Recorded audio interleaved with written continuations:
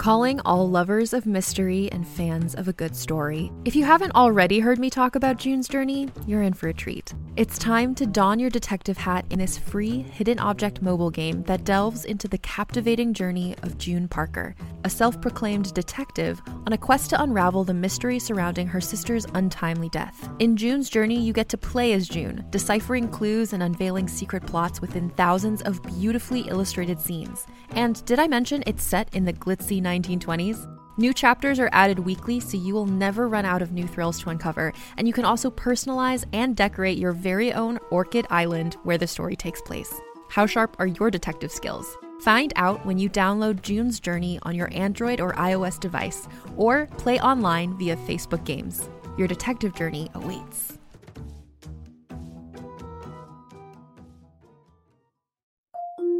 Can't get enough of Rebel Girls? Well, luckily, the Rebel Girls app is now completely free. That's right. You can listen to the entire library of goodnight stories for Rebel Girls ad-free. Plus, check out the app's cool features like activities, trivia, custom playlists, and more. All parent-trusted and kids-safe. Find out more at rebelgirls.com/audio and download the Rebel Girls app today. Thanks for listening. What to build? Oh, come on, Lucy. Wow, you're a builder. You're a maker. You're a... I got it! Tool call. Hammer. Wrench. Drill. Great job, Kapow. Great job, Kapow. Oh, no, wait, that's me. Great job, Lucy. Wow. Oh, brother. Now all we have to do is turn this thing on.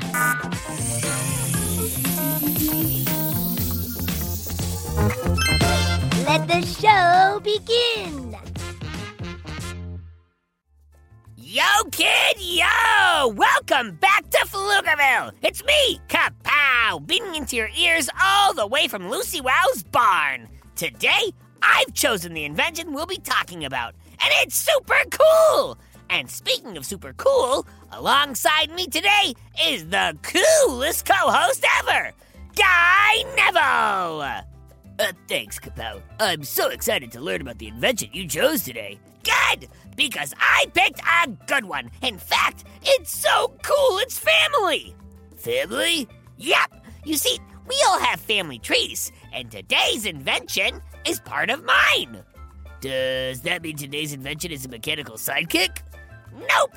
You see, like all of us, I'm not just one single thing. My background and family tree includes all sorts of diversity. So, while I may be a mechanical sidekick, I'm also a pygmy goat guy. And today's invention, the lawnmower, is a direct descendant of goats. Lawnmowers are related to goats? Duh! You didn't know that? No, I didn't even know an animal could be related to a tool. Oh, all sorts of tools are related to all sorts of animals. Parrots are related to tape recorders. Horses are related to cars, and humans are related to computers.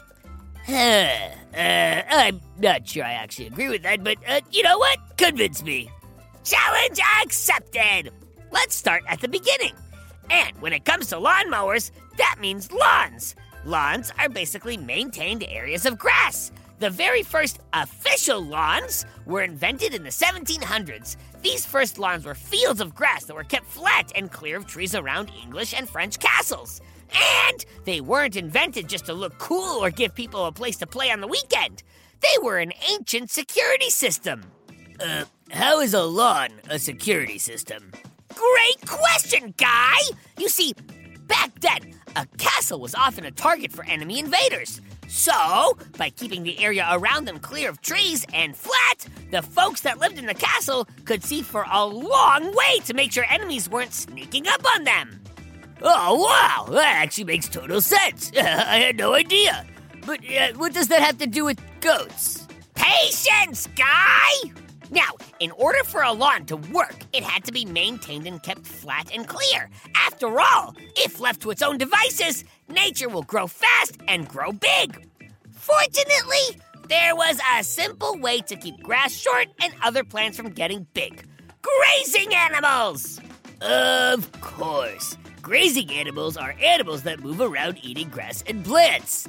Exactly! Soon, the lawn owners were letting their sheep, cows, horses, and goats roam around murmuring as they please. And as these animals roamed and munched or mowed the lawn, as an added bonus, they left behind fertilizer so that the grass would grow back happy and healthy.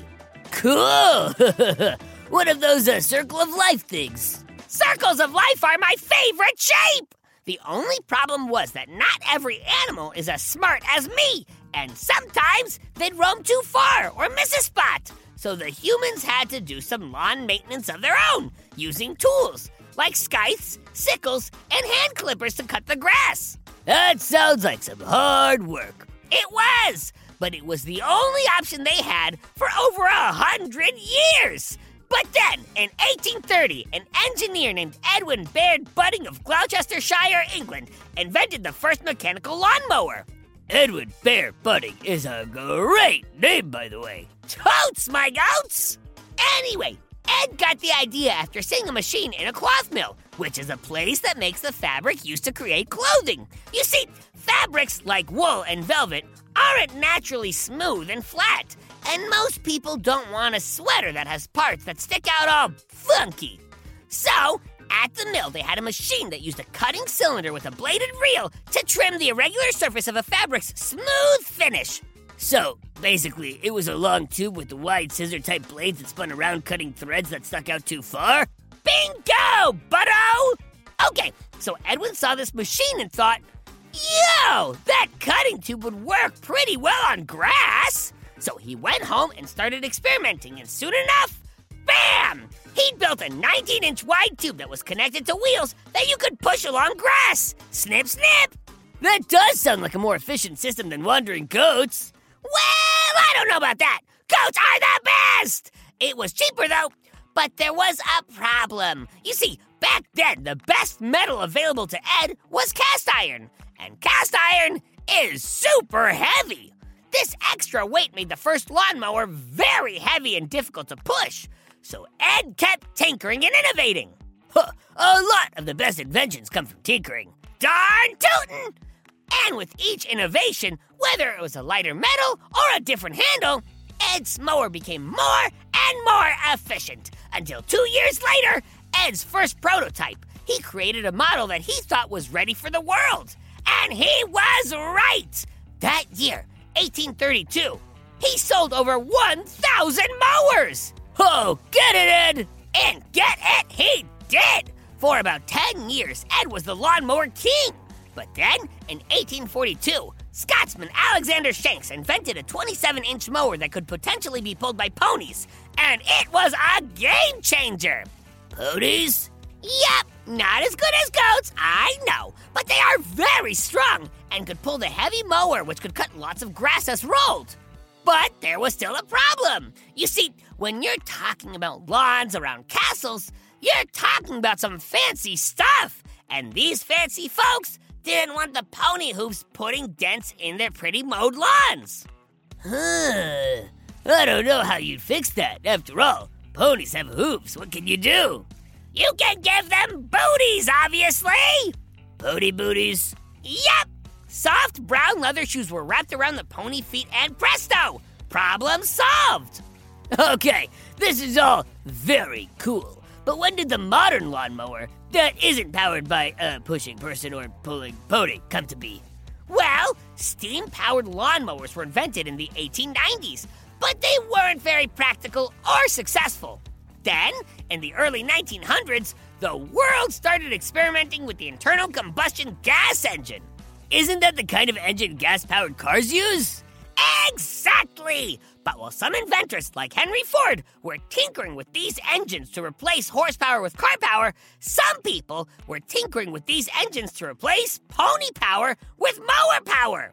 In 1902, a company called Ransom's figured out how to do it and released the first lawnmower powered by a gas engine.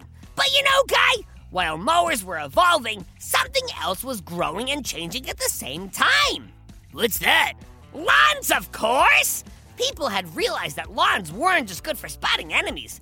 They looked cool and were good for playing on. And with the mower available, everyone could maintain them easily. Soon, lawns were in front of houses and all over the world, which meant there was a lot of grass that needed mowing. And thanks to the power of invention, goats didn't have to do all that work themselves, which is good, because if I had to eat grass all day, I would be too full to eat tin cans. Oh, speaking of tin cans, I'm starving! I better go get you some tin cans before you start eating my shoes or something. But thanks for teaching us today, Kapow. Oh, and before we go, if any of you out there have any questions about lawns, mowers, Pflugerville, Kapow, or me, Guy Neville, send it to us at GoKidGo.com. You might get your question read live on the show. Oh, and one last note! I get a lot of excitement as Lucy Wow's sidekick. Sometimes it overwhelms me and I just, faint! But today I got the most exciting news and oh, easy, Kapow, deep breaths, don't faint! I bought a t-shirt and a hoodie and a sticker and I'm famous! The most famous mechanical pygmy goat to ever live! Go to GoKidGo.com and check me out! And as always, Go Kid Go! Go Kid Go!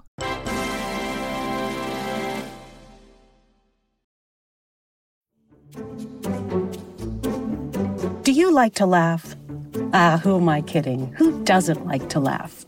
So, okay, if you love to laugh, you'll love Don't Break the Rules. It's a hilarious comedy improv podcast where the voice actors make up their lines on the spot and try to be the only actor who doesn't break the rules.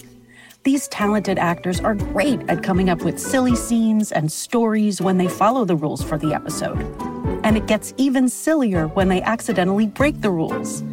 The stories are guided by suggestions from kids like you, and the episodes feature laughs, burps, and the occasional unicorn. So if you'd like to giggle and play along, be sure to listen to Don't Break the Rules wherever you listen to podcasts.